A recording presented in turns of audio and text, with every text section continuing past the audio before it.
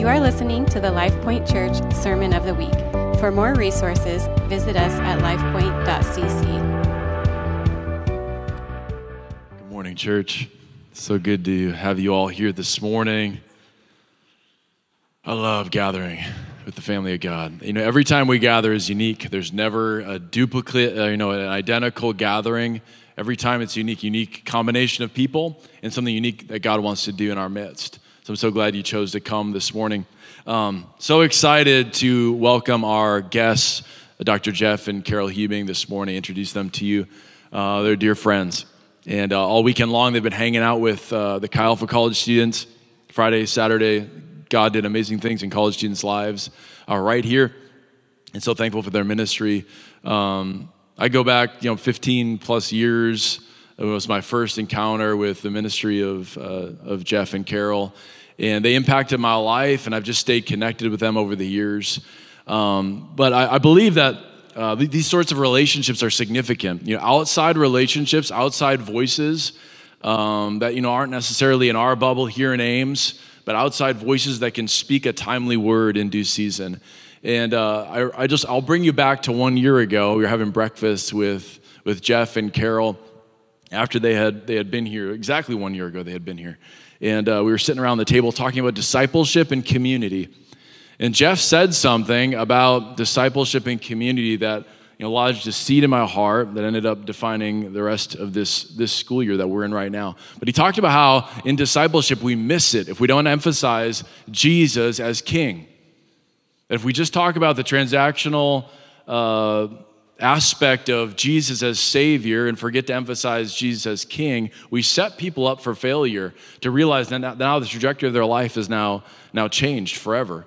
And that so impacted me that almost the lack of emphasis on kingdom that oftentimes we've fallen into in the Western church. And so that lodged a seed in my heart that set me on really seeking the Lord in that regard. And this whole school year, we have been pressing into that theme of exploring kingdom, the kingdom paradigm and kingdom understanding as we follow Jesus. And so that's why I'm saying sometimes an outside perspective, an outside voice can be so significant in your walk with Jesus. So it is for us as a family, the family of God here at LifePoint. So will you all stand to your feet and welcome Jeff as he comes this morning? Come on, give it up.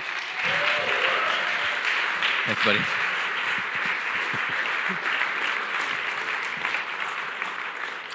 Good morning. God bless you guys. I'm really excited to be here. And because we're working on a limited time schedule, I'm going to move quickly. So you're going to open up to Matthew 16. While you're doing that, just a picture, I wanted to say hello from the family. I don't know if you guys have ever seen our kids before, but there they are. The oldest guy is on the left. His name is Cadence. He's a freshman at Wheaton College in Illinois. On the right, they keep disappearing. On the right is Isaac.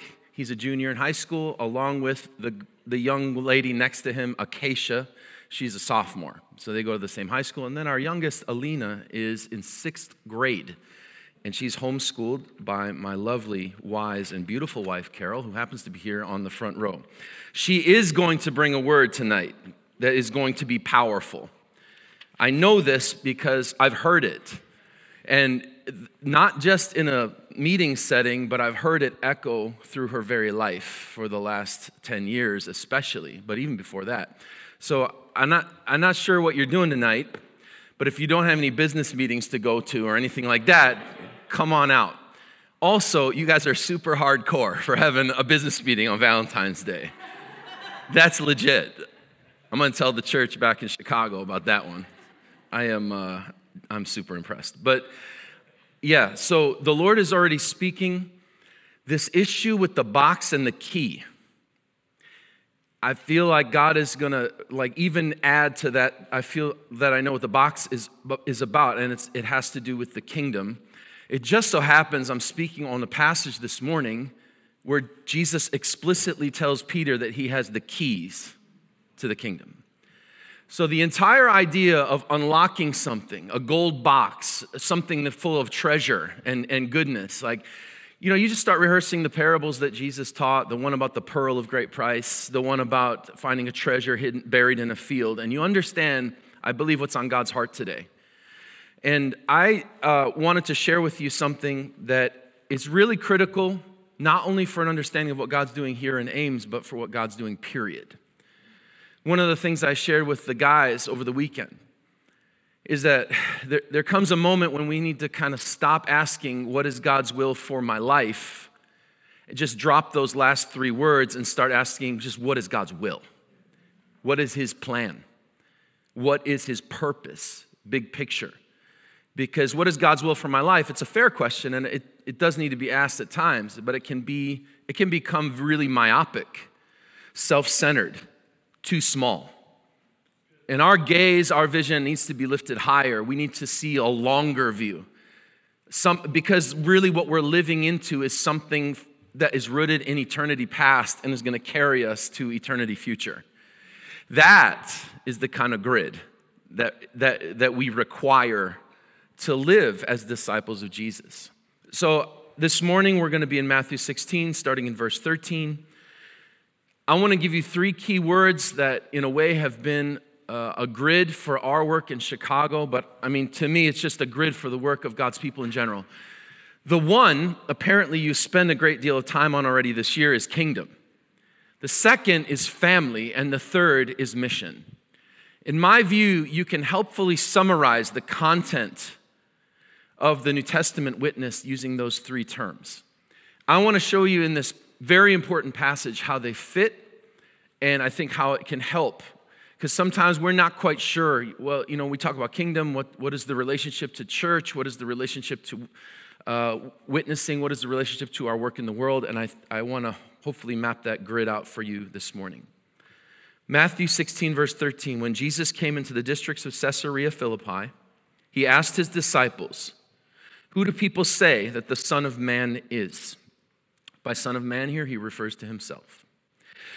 And they said, some say John the Baptist, others say Elijah, and others Jeremiah or one of the prophets. Now, quick pause. We've already read 15 and a half chapters of Jesus doing all kinds of insane things, right? Everything from, the simple miracles, like healing a fever, to the ridiculous, like walking on water or controlling the weather, which might have come in handy last night for some of the people who were sliding down the driveway. There are times when you kind of just look around and you see, this is just not things people can do. So they've been tracing this for 15 full chapters, as it were, in Matthew's gospel. And we see the miraculous, the power, the exorcisms of satanic, spirits and all that kind of stuff. And so Jesus is, with the guys, and he's like, so what's the word on the street? What's. And they're telling him wrong answers.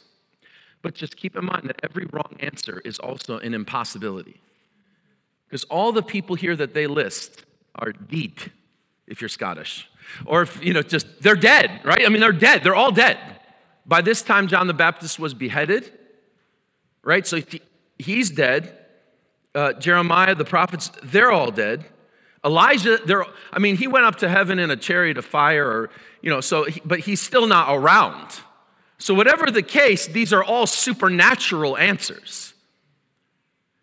So, at least they appreciate the fact that Jesus isn't just your average Jesus, your average Joe, your average Yeshua, however you want to say it. They're on the right track, but they're still not fully there. So he turns to them and says, "Who do you say that I am?" And this is the point where Simon Peter says, "You are the Christ, the Son of the living God." This testimony about Jesus, he says, is not of human origin. He says, "Blessed are you, Simon, son of Jonah, for flesh and blood has not revealed this to you, but my Father who is in heaven." Peter has a revelation, and he sees and then articulates the identity of Jesus in that moment. And the word he uses here in Hebrew is pronounced Mashiach. In Greek, it's translated to Christos. In English, we say Christ, but it's not really a translation. It's just taking the Greek sounds and bringing them into English. What it means is anointed one. And in a Jewish world, There's only certain kinds of people that qualify for this title, and it's really a title. Anointed ones in Israel's history could be priests and sometimes prophets, sometimes warriors or workmen, but most often the title anointed one goes to kings. Your unimpressive kings and then your impressive ones. They're all called the same thing. And what is super important in Jesus' generation is the fact that David was made a promise. If you guys remember this in 2 Samuel 7, that one of his descendants would forever sit on a throne. God made a covenant with him about that. And the people of Israel had been waiting for 900 years to see that covenant promise fulfilled, because it hadn't been up to that point. It was possible that Solomon was a precursor to the fulfillment, but he died. And he was buried, so he definitely wasn't on a throne forever. So the title Messiah is a reference point to a promised king. I'm going to refer you to Psalm 2. I'm not going to read it because of the time constraint, but Psalm 2 is where we see the link between the three key identity markers of Jesus. In Psalm 2 is a prophecy about a key leader that's coming, and in that psalm he's called Messiah, anointed one, King, and Son of God. Psalm 2 is like the beat behind this passage, the language of Son, Messiah, and King. They all go together and they all refer to the same person, and that's Jesus. So in Matthew 16, the identity marker Jesus is looking for is you are the anointed ruler. You're the king. Everything starts there. Heaven is working in Peter's life to unveil this. Okay? And he gets a vision and a grasp on reality and says, you are the one sent to rule. The government is on your shoulders. Isaiah was prophesying that. You're the king of Israel. You're the one we've been waiting for. And Jesus announces a blessing. So everything in terms of what Jesus is doing is rooted in this objective. The identity of Jesus as king has to be unveiled. It's where everything starts in terms of Jesus' project and Jesus' mission. It has to be revelation, and it has to lead to reorientation. And this is what I think Drew was referring to earlier. We have to help people understand the kingship of Jesus is the reason we can be forgiven. He has the authority to do that precisely because he's king. It's the reason we can be redeemed. It's the reason we can be liberated from the dominion of darkness and transferred into, Colossians 1 says, the kingdom of his beloved Son. Unless he's king, we don't get covenant blessings. Because he's king, we experience everything that God's promised, including his love, his friendship, his intimacy, his presence, his power. They all stem from the fact that right now in the heavens, he's seated on a throne at the right hand of God. That's where everything comes from. So the kingship of Jesus is the starting point. The kingdom is what we announce because it's the kingdom that gives us the keys to unlock everything else, as we're going to see shortly. All right, so kingdom is where we start. But notice this. As soon as Peter identifies him as king, Jesus announces the primary burden of his mission. Right? Peter says, you are king. Jesus says, you're blessed, you're the rock, and on this I will build something. What is he going to build? He says here, his church. So Peter becomes the rock, not because he's the Pope, but because he's a man with a revelation of the kingship of Jesus. And Jesus says, that's what I'm building on right there. That is the foundation of this whole thing. And what is he building? He's building his ecclesia, his assembly. It's a translation of a Hebrew word, kahal, which means the congregation of God. On this rock, I'm going to build my church. It's unfortunate in English that for us, when we use the word church, most often it refers to a structure, a building, a place. In the ancient world, it didn't refer to that. It referred to a people, a gathered people. So here's why it becomes important. It's the kingship of Jesus that generates the church. The first thing out of his mouth when Peter says king, Jesus says church. Because the church is the physical evidence of the kingship of Jesus. You know, if you want to introduce someone to the kingdom, what are you going to do?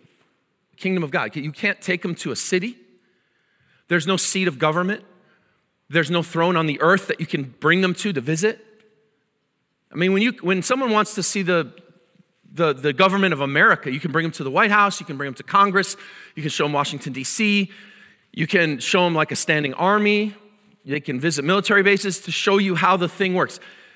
You pronounce the kingdom of God, you go around, Jesus is king, and they're like, where? Where is he king? Where's his throne? Where is his seat of authority? Where's his governmental, congressional buildings? There ain't any of that stuff because the throne is in heaven. You want to introduce people to the kingdom, what you have to do is reveal to them the church because we are the evidence that Jesus is king. For better or for worse, we're it. If you want to see, like, how do we show people the kingship of Jesus? We show them the family of God, a people submitted to his rule, who testify to the fact of his power, who can give us a story like this of a single person submitting to the kingship of Jesus that produces a generation of faithful ones coming in his train. My God, that is awesome. Like our very existence testifies to the fact that Jesus is king, and that's how it's designed to be. You and me, we're the evidence of his royal rule. We are it. Now, of course, God works in powerful ways with or without us, but his primary vehicle for conveying the truth about his rule is us. See, church is not just some optional appendage on your personal, private relationship with Jesus. Church is the target. The family is the thing that's being constructed by the king. And if we're like off in la la land trying to do our own thing and not paying attention to what he's trying to craft,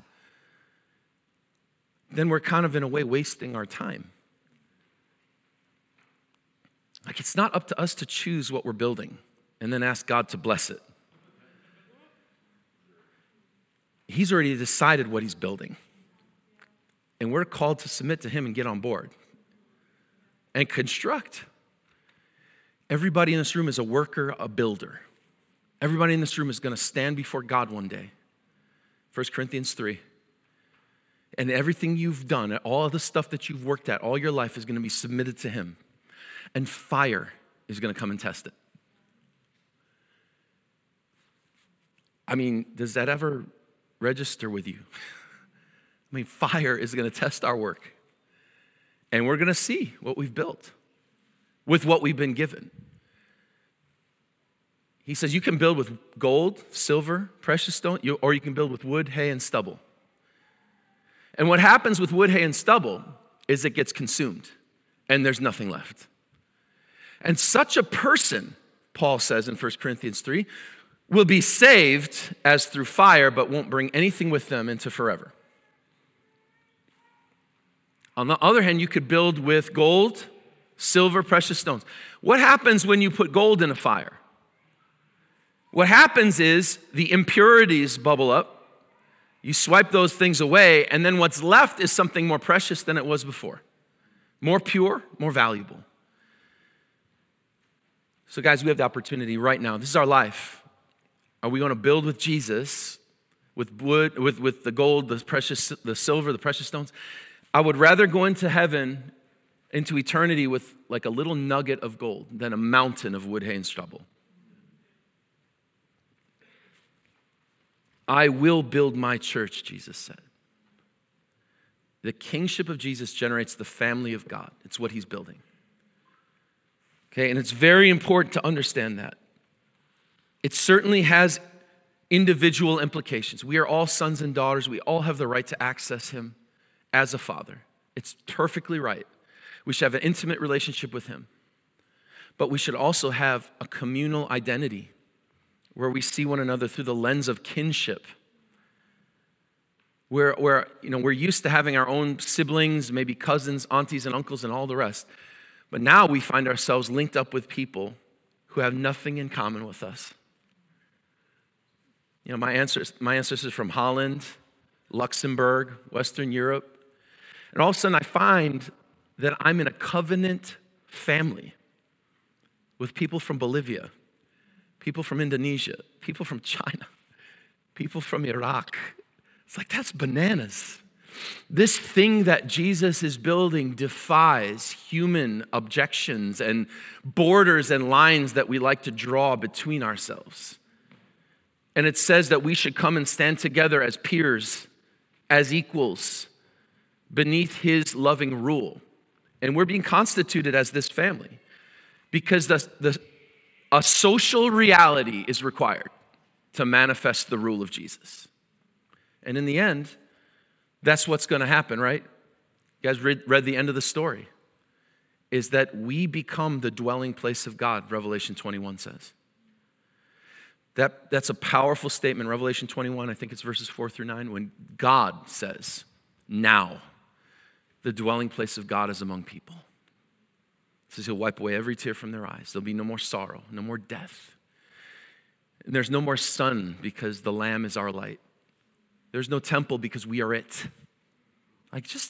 Those things are so incredible. But we're supposed to be a foretaste of that now.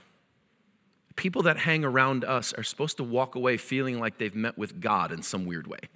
Whether they know it or not, whether they understand theology or not, whether they get the gospel yet or not. There should be some kind of impact they have because they're with us. Because why? Because we're with him.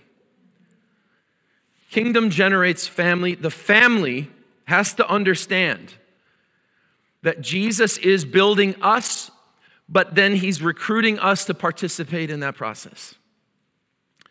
And here you could look at different passages. Ephesians 4, where you've got the 5 groups of people, apostles, prophets, evangelists, pastors, and teachers, and their job is to align and equip the saints for the work of ministry.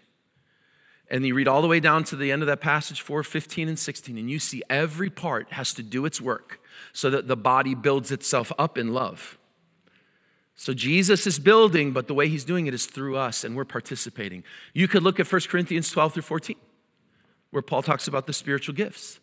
And what does he say is the goal of these gifts? The word he uses there is edification. What does that mean? It means construction. Any contractors in the room? You're constructing stuff in a physical sense. We're constructing stuff in a spiritual sense. We're becoming a spiritual house for God. Stones are being stacked on top of stones, 1 Peter 2. And we're supposed to be doing some of the stacking. When you prophesy, when you teach, when you exhort, when you serve, when you heal, you're building. And the body keeps on emerging and growing up, Paul says, growing up into the head, who is Christ. So in many passages we could look at, but the building of the church is the primary focus of the kingdom. The kingdom is just the authoritative expression of the loving rule of Jesus. The church is the population of that kingdom that is being so constructed to reflect the likeness of Christ, the power of Jesus. And out of that powerful, recreated family, now comes a mission. The mission of the people of God. And the mission is hinted at here as the passage continues.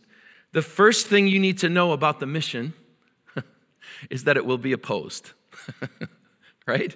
So the first thing Jesus says, I will build my church, and the gates of Hades will not prevail against it. In other words, there are gates that are set up to oppose this thing that God is doing. The devil and his allies, who are represented here by the gates of Hades, They're here to stop this thing from happening. Their entire agenda is to ruin God's. One thing you need to know about the devil is that he's not creative. He doesn't make stuff. All he does is distort the things that God makes. Right? I mean, you read the story in Genesis, the devil can't create anything. All he can do is mess up the thing that God's creating. The devil is always reactionary. He never had, the only agenda he has of his own is to stop the one God has. That's not creative. That's just destroying the things that already exist somewhere else. God has an agenda for us. He's building something. The only thing the devil can come up with is to just try and stop that. He's not as smart as Jesus. Come on, somebody. He is inferior. He is a creature. God is the infinite creator of everything. This is not even a fair fight. But you need to know it is a fight.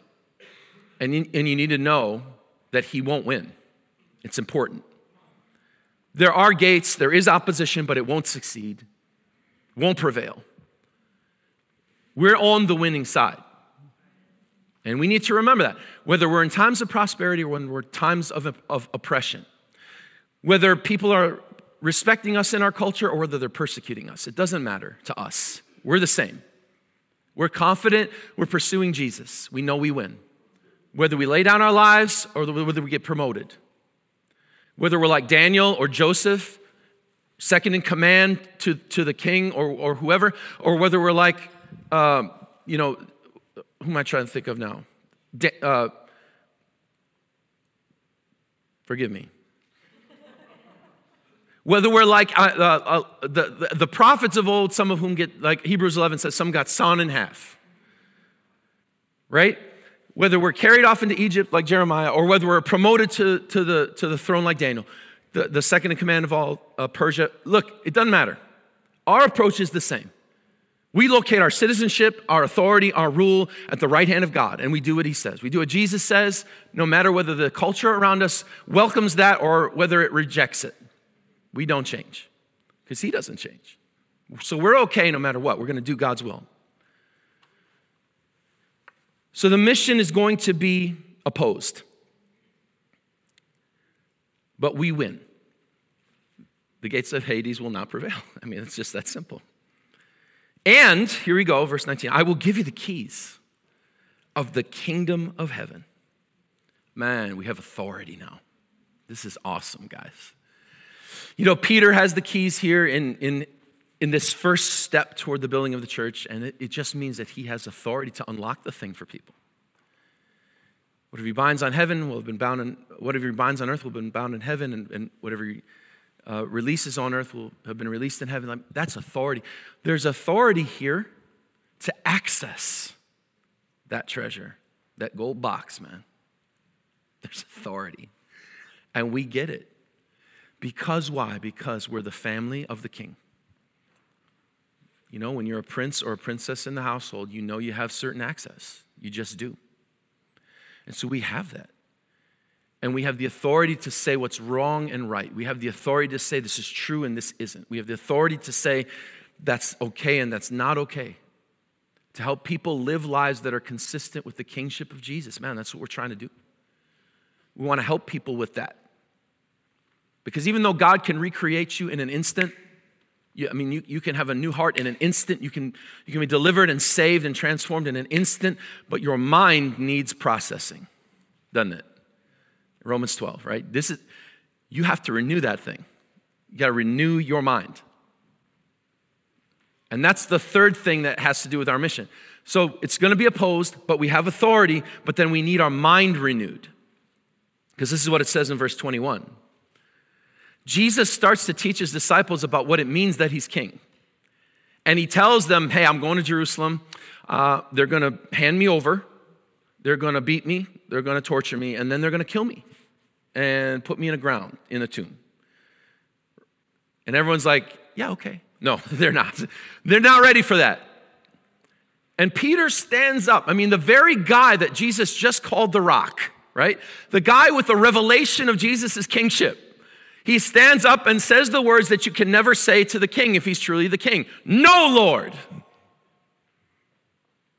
This will never be. Isn't that crazy? This dude is the rock. He's the thing. I mean, Jesus just got done saying, you're what I'm looking for. A man with a revelation of my kingship given from the Father above. And then all of a sudden, like in the turn of a moment, get behind me, Satan. He goes from rock to devil in an instant. Why? Well, Jesus says why. Your mind is set on the interests of people and not on the interests of God. The mission, guys, includes constructing a mindset and a mentality that is appropriate to the kingship of Jesus and his work in building the church. And if you don't get that, then we can't go anywhere. So the mindset needs to be constructed. It needs to be built in people. The mindset on the flesh, Romans says, is death. It cannot generate anything life-giving or life-affirming. So the mind has to be set on, Paul says, the spirit, because that's life and that's shalom, eirene, peace. It's part of the word that's coming tonight, which I'm excited for. But the mind set on the spirit, your mind has to be transformed. You got to set your mind on the things of God. The things of God require the cross. It's necessary for Jesus to go to that place. It's necessary for him to die for the sin of the world. It's necessary for him to rise to new life so that in the future, anybody that dies with him, goes into the tomb with him, can go out the other side with him. It's necessary to defeat sin and death. It's necessary to generate a new humanity. See, the cross means not only death to the world from our point of view, but our death from the world's point of view. We got to start fresh. We got to come with him and be buried so that we can experience the newness of life that comes with resurrection. And one day our very bodies will be transformed, right? We get to experience the resurrection power of the gospel now by recreating a heart and renewing a mind. And then one day, guys, in the twinkling of an eye, Paul says, our lowly bodies will be transformed to match the body of the resurrected Son of God. How about that? Come on now. This is real. This is our destiny. This is our future.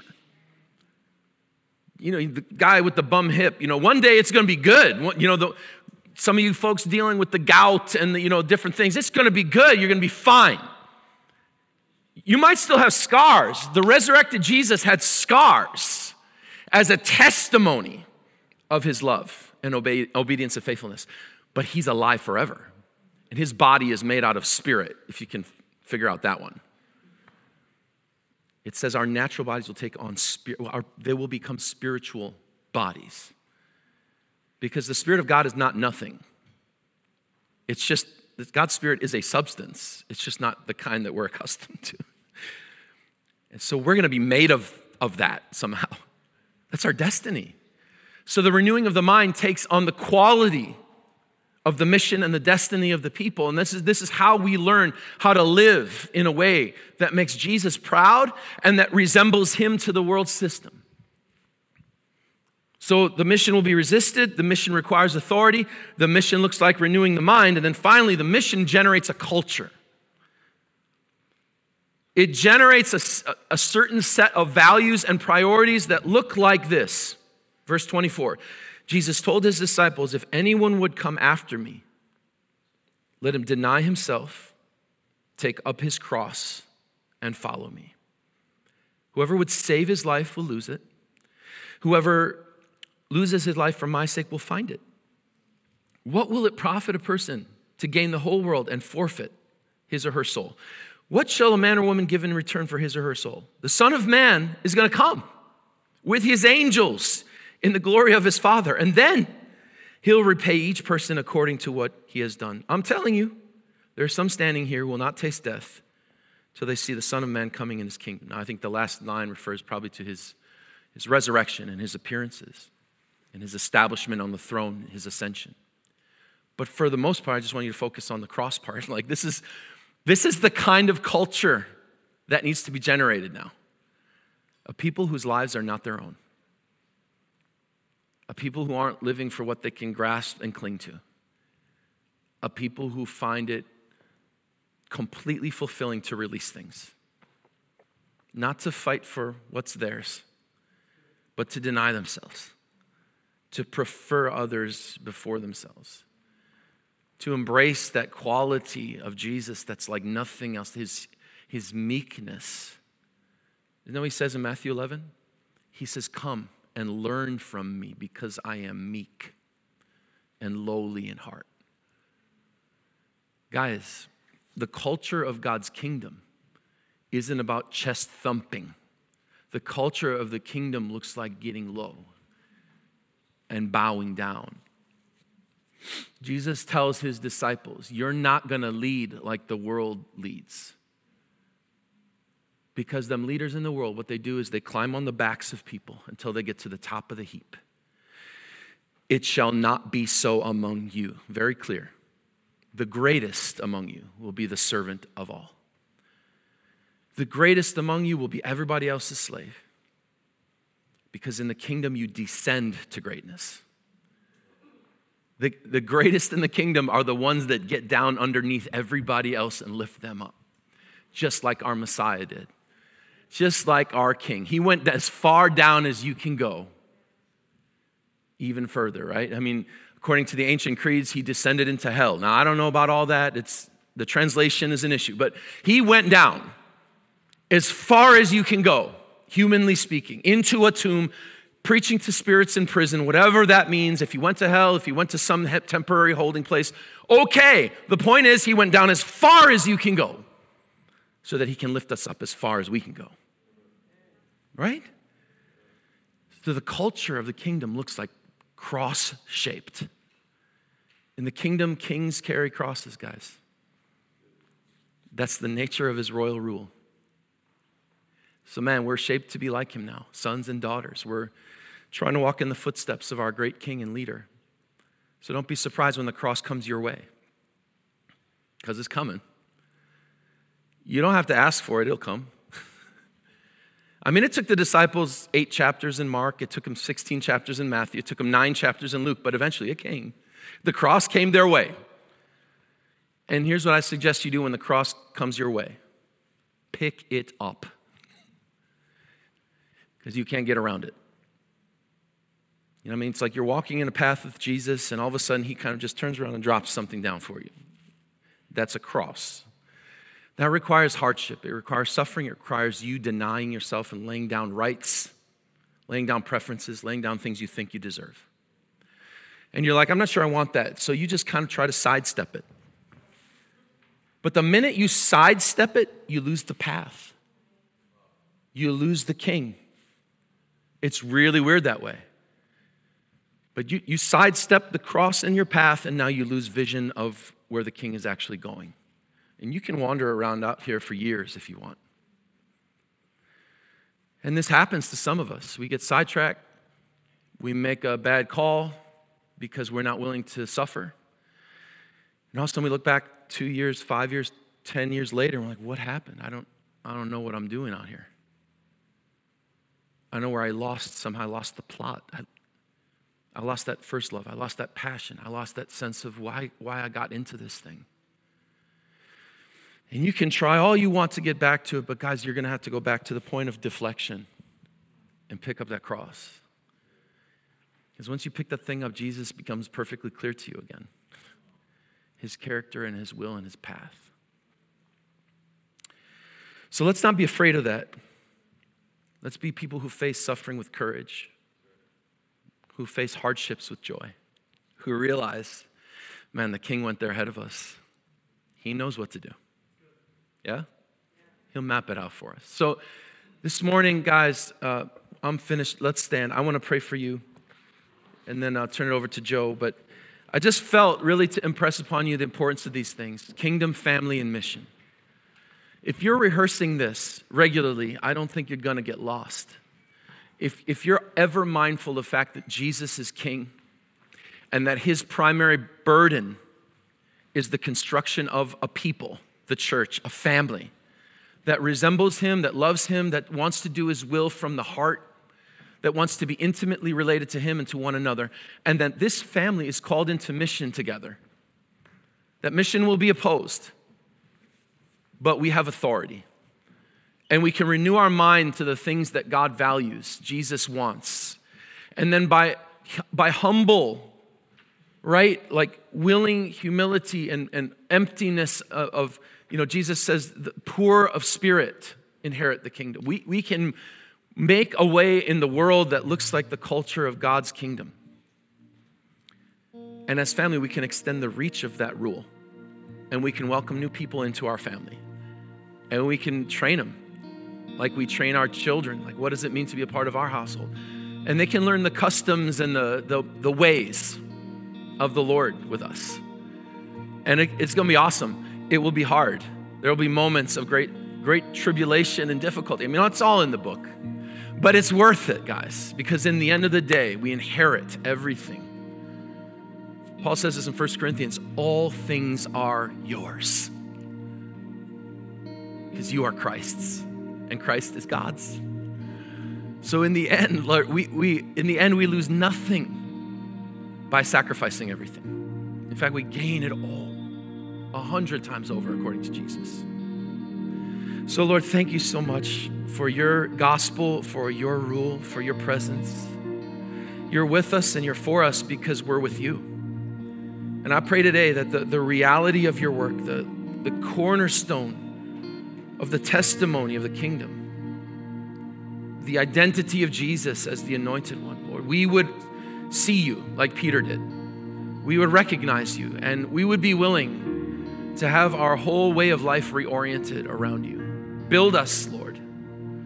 Build us into the family that you desire, the church that you desire. Build us and equip us to build one another up in this most holy faith, and launch us into the work of mission under the authority of Jesus, even in spite of opposition. Remind us that you will prevail in us. Renew our minds to these things. Give us the courage and power to walk with you, even though we carry crosses, even though we descend and humble ourselves and we deny ourselves. And God, in all of that, we find rich satisfaction in your presence. Thank you for the key that opens that golden box. Thank you for access to your presence, to your power, to your goodness. In Jesus' name. This has been the LifePoint Church Sermon of the Week. For more resources, visit us at lifepoint.cc.